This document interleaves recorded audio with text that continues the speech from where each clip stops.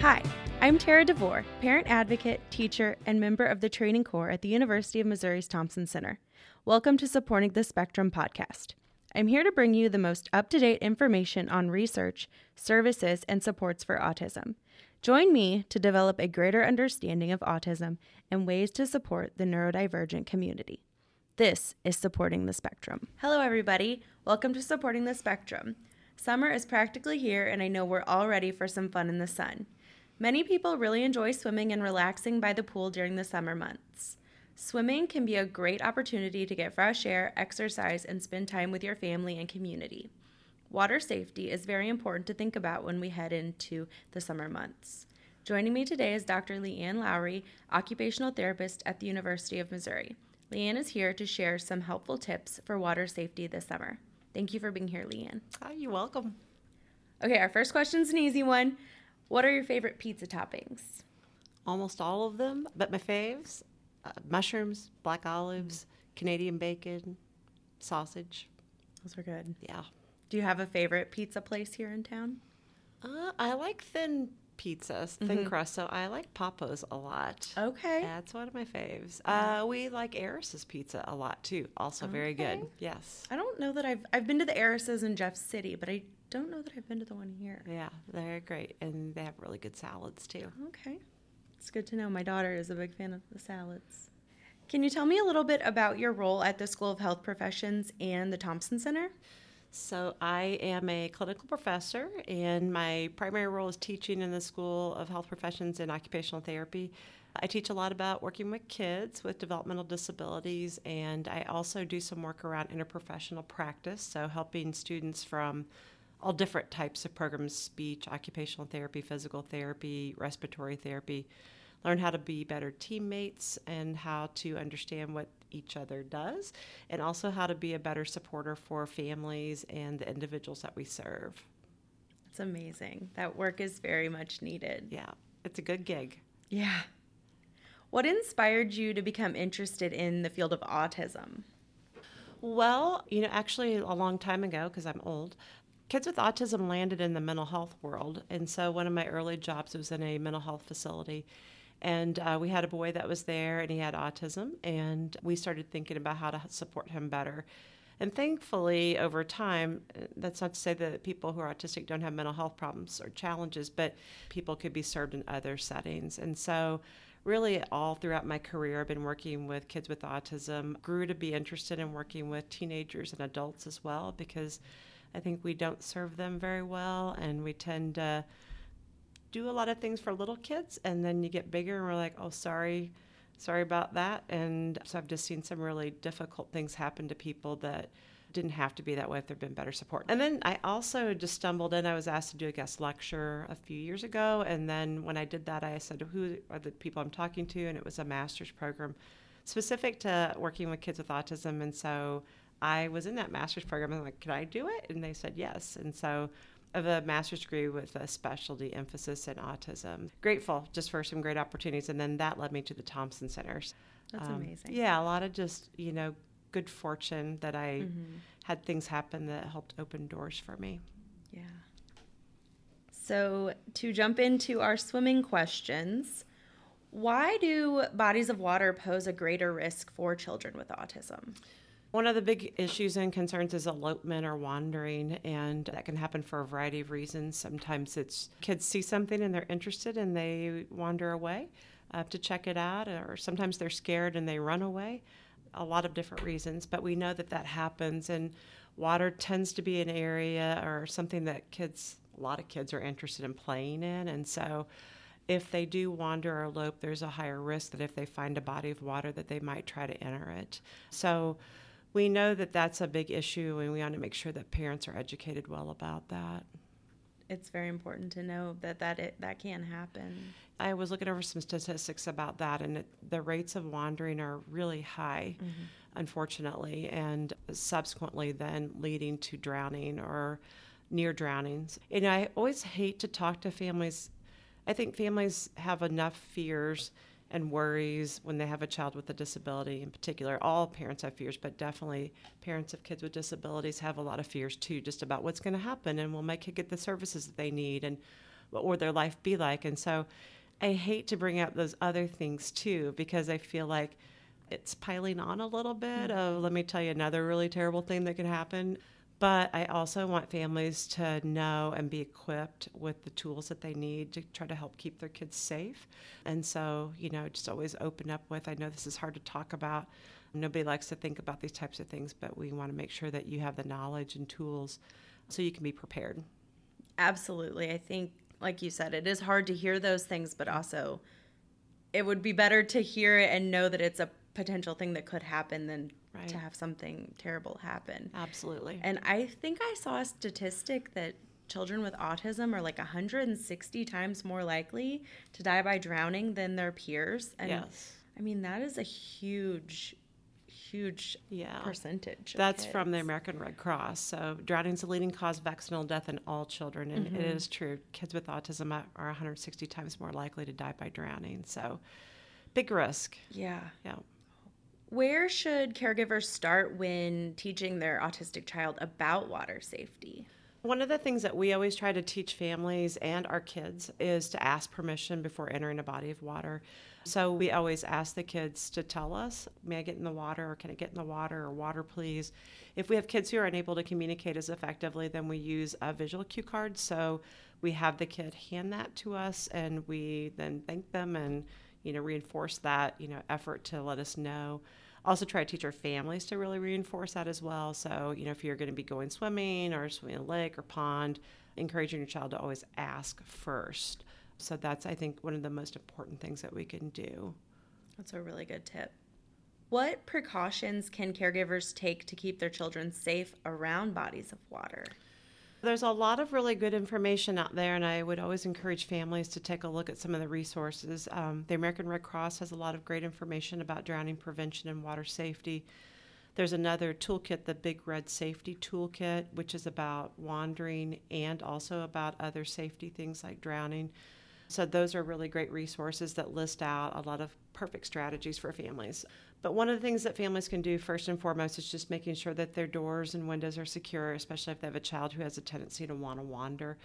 Sometimes we don't know that kids want to wander, and so even still just making sure that we try to keep a safe environment by having doors and windows locked. Obviously, if there's any open bodies of water, especially pools or things like that, to make sure that it's fenced. If they have neighbors that have a pool, to make sure they speak with them and let them know they have a child who's autistic, just making people aware, like I have a family member and I care about their safety and I just want to make sure that we try to keep them safe, so making sure that they keep things gated. Usually discourage keeping toys and things like that around pools or lakes or ponds because that might draw a child closer to them to explore, so you don't want to have that as a risk. Making sure that you know about CPR and are trained in CPR and other safety measures. If you have a pool or things like that, a way to make sure, like a life jacket or other safety devices to try to help a child get out of the water. And then the most important thing is teaching your kids how to swim. Those are probably the biggest tips. Yeah. Those are really important. I never would have thought about keeping the toys away from the pool or in the pool. But that makes sense. If they see them near it or in it, they're going to want to go and get them. Right.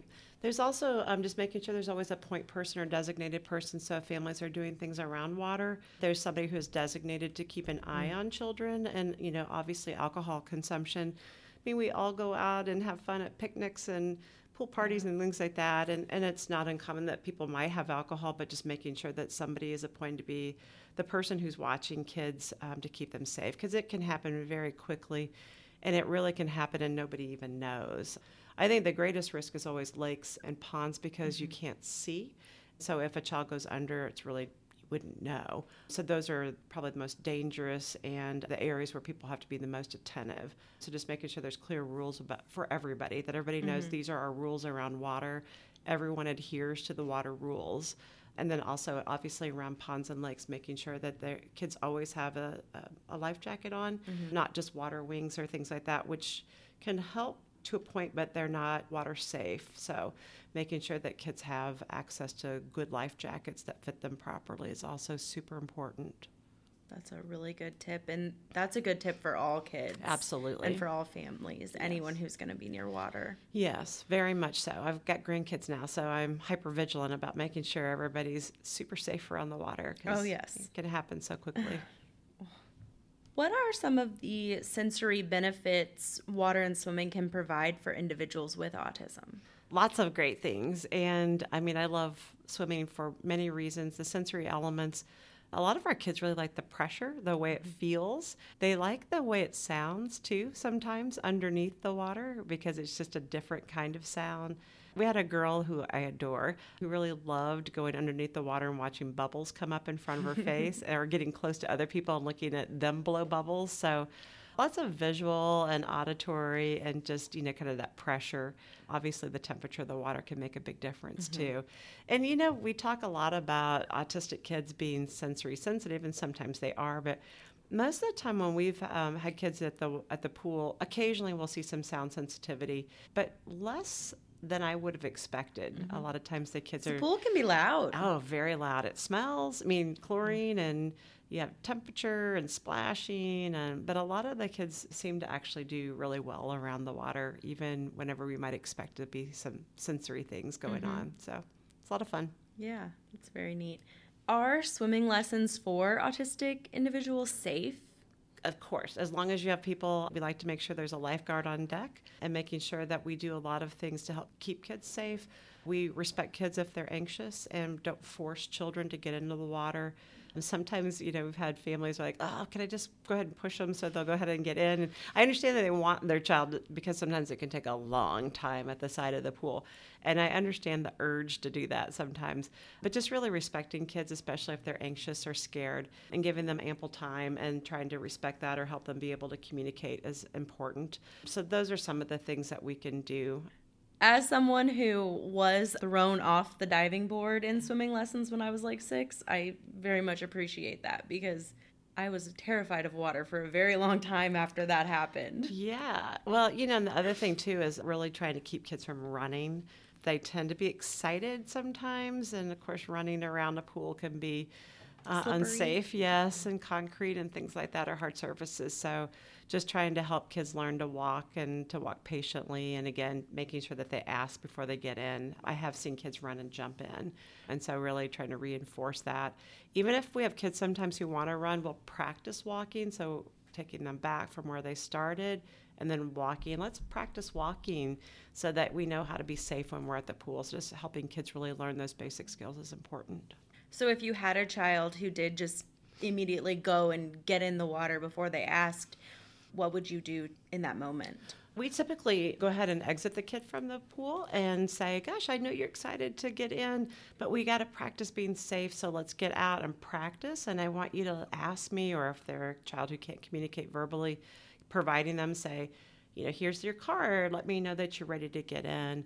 I know sometimes that feels tedious to have to do those types of things, to stop, walk back, and kind of redo the things again. But I just think it's such an important step that we don't skip over. And I think sometimes we want to do that, and our volunteers sometimes want to do that too, like, oh, okay, it's fine. But I just think that that's a critical thing, just redoing it again and saying, let's practice that so that you'll remember next time, and then really reinforcing. You don't ever want to make it punitive. You just really want to make it like, let's learn how to do this so that you'll remember next time. That's very good advice. Thinking about it from a parent perspective, it would be hard. Like, okay, they're in the water, everything's fine. But also the next time you can say, right, you have to ask before you get in the water. But if you don't make them take that step and get out and ask, then they're going to remember last time that they just got away with it. Yeah. And we sometimes have kids who are doing some things that are unsafe in the water. So we have to let them know if they continue to act in an unsafe way, they'll have to get out and their lessons will be done. That's hard too. We don't want to make kids have to get out, but they also have to understand when possible that there are some consequences if they're doing things that might be dangerous to them or to a volunteer or a teacher. So we have to keep everybody safe. Absolutely. Yeah. What water skills are most important for autistic individuals to develop? Probably the most critical skills, one would be treading. So if you can get a child where they can tread in any capacity, we don't care if it looks pretty. It doesn't have to be in the exact same way, but if they can keep their body upright, then that's a really important skill. Entering and exiting the water is also really important. So can they climb off of a side? Can they locate a ladder? Can they get out when they need to? And then back floating is probably the other most important skill. Because if we can get kids to where they can back float, that's usually a really good safety skill for them to have. It's also probably one of the most difficult things that we teach kids. Back floating and then transition from front to back or back to front is usually one of our latter skills that we teach. Usually treading comes along a little sooner, but those are probably the most important. Can you share a little bit about the swim program? Yes. So we have an adaptive swimming program. We've been running it for about 7 years. We teach autistic kids to swim. It's very individualized. We have an approach, but it's individualized to the child. And they come to us with lots of different skills and difficulties. And so we use a lot of evidence-based practices, so visual supports, we use video modeling, but we have specific skills like I mentioned before, so entering and exiting the water, air skills, so being able to blow bubbles, close your mouth and keep your mouth closed, kicking, scooping, putting those together to be able to propel yourself, floating on your back. So we work on all of those skills, and we have an assessment tool that we created that's based loosely off the Red Cross and some other adaptive measures so that we have a way to measure where kids are and how they've advanced. Obviously using a lot of the things that they like, so if they have specific toys or other things that they're highly motivated by, we usually bring that into the lessons. We always have at least one volunteer, but a lot of times 2 volunteers, which is nice because sometimes it's good to have somebody in front of the child so they can see what we're asking them to do, and they can also attend better to what's being told. We run a boot camp for our little kids, and we have the parents also involved. We teach them skills too. It's not rocket science, and so we just try to help families feel empowered to know how to keep practicing things at home. It can be practicing how to kick your feet or do big arm scoops in a bathtub even. How to blow bubbles, those are all things that we can do. So we try to help our families feel empowered. But we do the individual lessons. They're usually 30 or 45 minutes in length. We graduate our kids whenever we feel like they're ready to go to community-based programs. We are a program that really works to just be for those kids who might otherwise struggle to be in a traditional setting like at the YMCA or other places where kids learn how to swim. So more often than not, we have kids with greater communication challenges or sometimes some difficult behaviors. So we take those kids, that's our priority. But like I said, we also try to really help our families out with feeling more empowered. There just aren't enough providers out there in general. And for them to talk them into taking kids with disabilities, most of the time we just really try to reassure them it's not that hard and that the parents really want to let them know more about their child and how to help them. So if we can create some partnerships and alliances, I think we have better luck. But it is hard to convince a lot of small communities to be able to start programs because they usually don't have a lot of resources. So it's a struggle that we have found, but we're trying to train a lot of other providers. We get out and get on the road. We have some trainings here. We invite people to come and see our program and just try to get the word out. That's awesome. Yeah, having more access to those adaptive swim lessons would be amazing. I had one family that wanted to travel to us from over 2 hours away. And I was just heartbroken. I just couldn't let them drive that far for a half an hour lesson. It just didn't feel right to me. That's where we start reaching out to communities and saying, would you please consider training with us so that you can, maybe help this family. We still have families right now that are driving almost an hour, 45 minutes each way, because there just aren't any resources in their communities. So that's tough. And we usually just run about 8 sessions in the fall, 8 in the spring, and we do 4 lessons in the summer. So fewer just because it's a really busy time. Yeah. And we have student volunteers. We're all volunteer-led program. We do have some recent funding through Boone County, which helps pay for a couple of co-directors that I have and a little bit of my time and some of our materials and my colleague. But otherwise, it's just students who do all volunteering, usually students who are interested in getting into health professions. So it's a really great learning opportunity for them, and they just love our kids. Our kids are so awesome. They are. Yeah. It's the best day of my week when we have swimming. That's so fun. Yeah. I really hope that I get to see the swim program at some point. That's the goal. Okay, to wrap up our episode, just a few more questions. What is the best part of your job? The best part is when families tell me that they could do something that they couldn't do before, and they share those stories with us. So, we had a family that shared a picture. They'd gone to the Great Wolf Lodge with their family, and their son was able to swim with his cousins, and the mom could sit on the side for the first time. So he could just do what everybody else in his family was doing. And another family sent us a picture from a vacation they took at the beach and they'd never been able to go before. So the best part of my job is when families find success, that they can do something that was maybe hard for their family before, just some regular thing that everybody wants to be able to do and enjoy. That's the best. And when my students feel successful, so when they have moments where they have worked and maybe they couldn't figure something out and then all of a sudden things click and the child's successful and the student's like, wow, like I did this thing and it helped. So that's amazing too. So helping them feel confident and then helping our families also feel confident as well. Yeah. So those are amazing feelings. Yeah, there it is. Yeah. We just had one of those moments since Luca was very small. Bath time was a no-go. Loves to swim. Not a bath time boy. I guess the beginning of this year that changed and now he loves the bath. Yeah. And he's in there swimming around, and I'm like, this is amazing. Yes. It took us a long time to get there. Yes.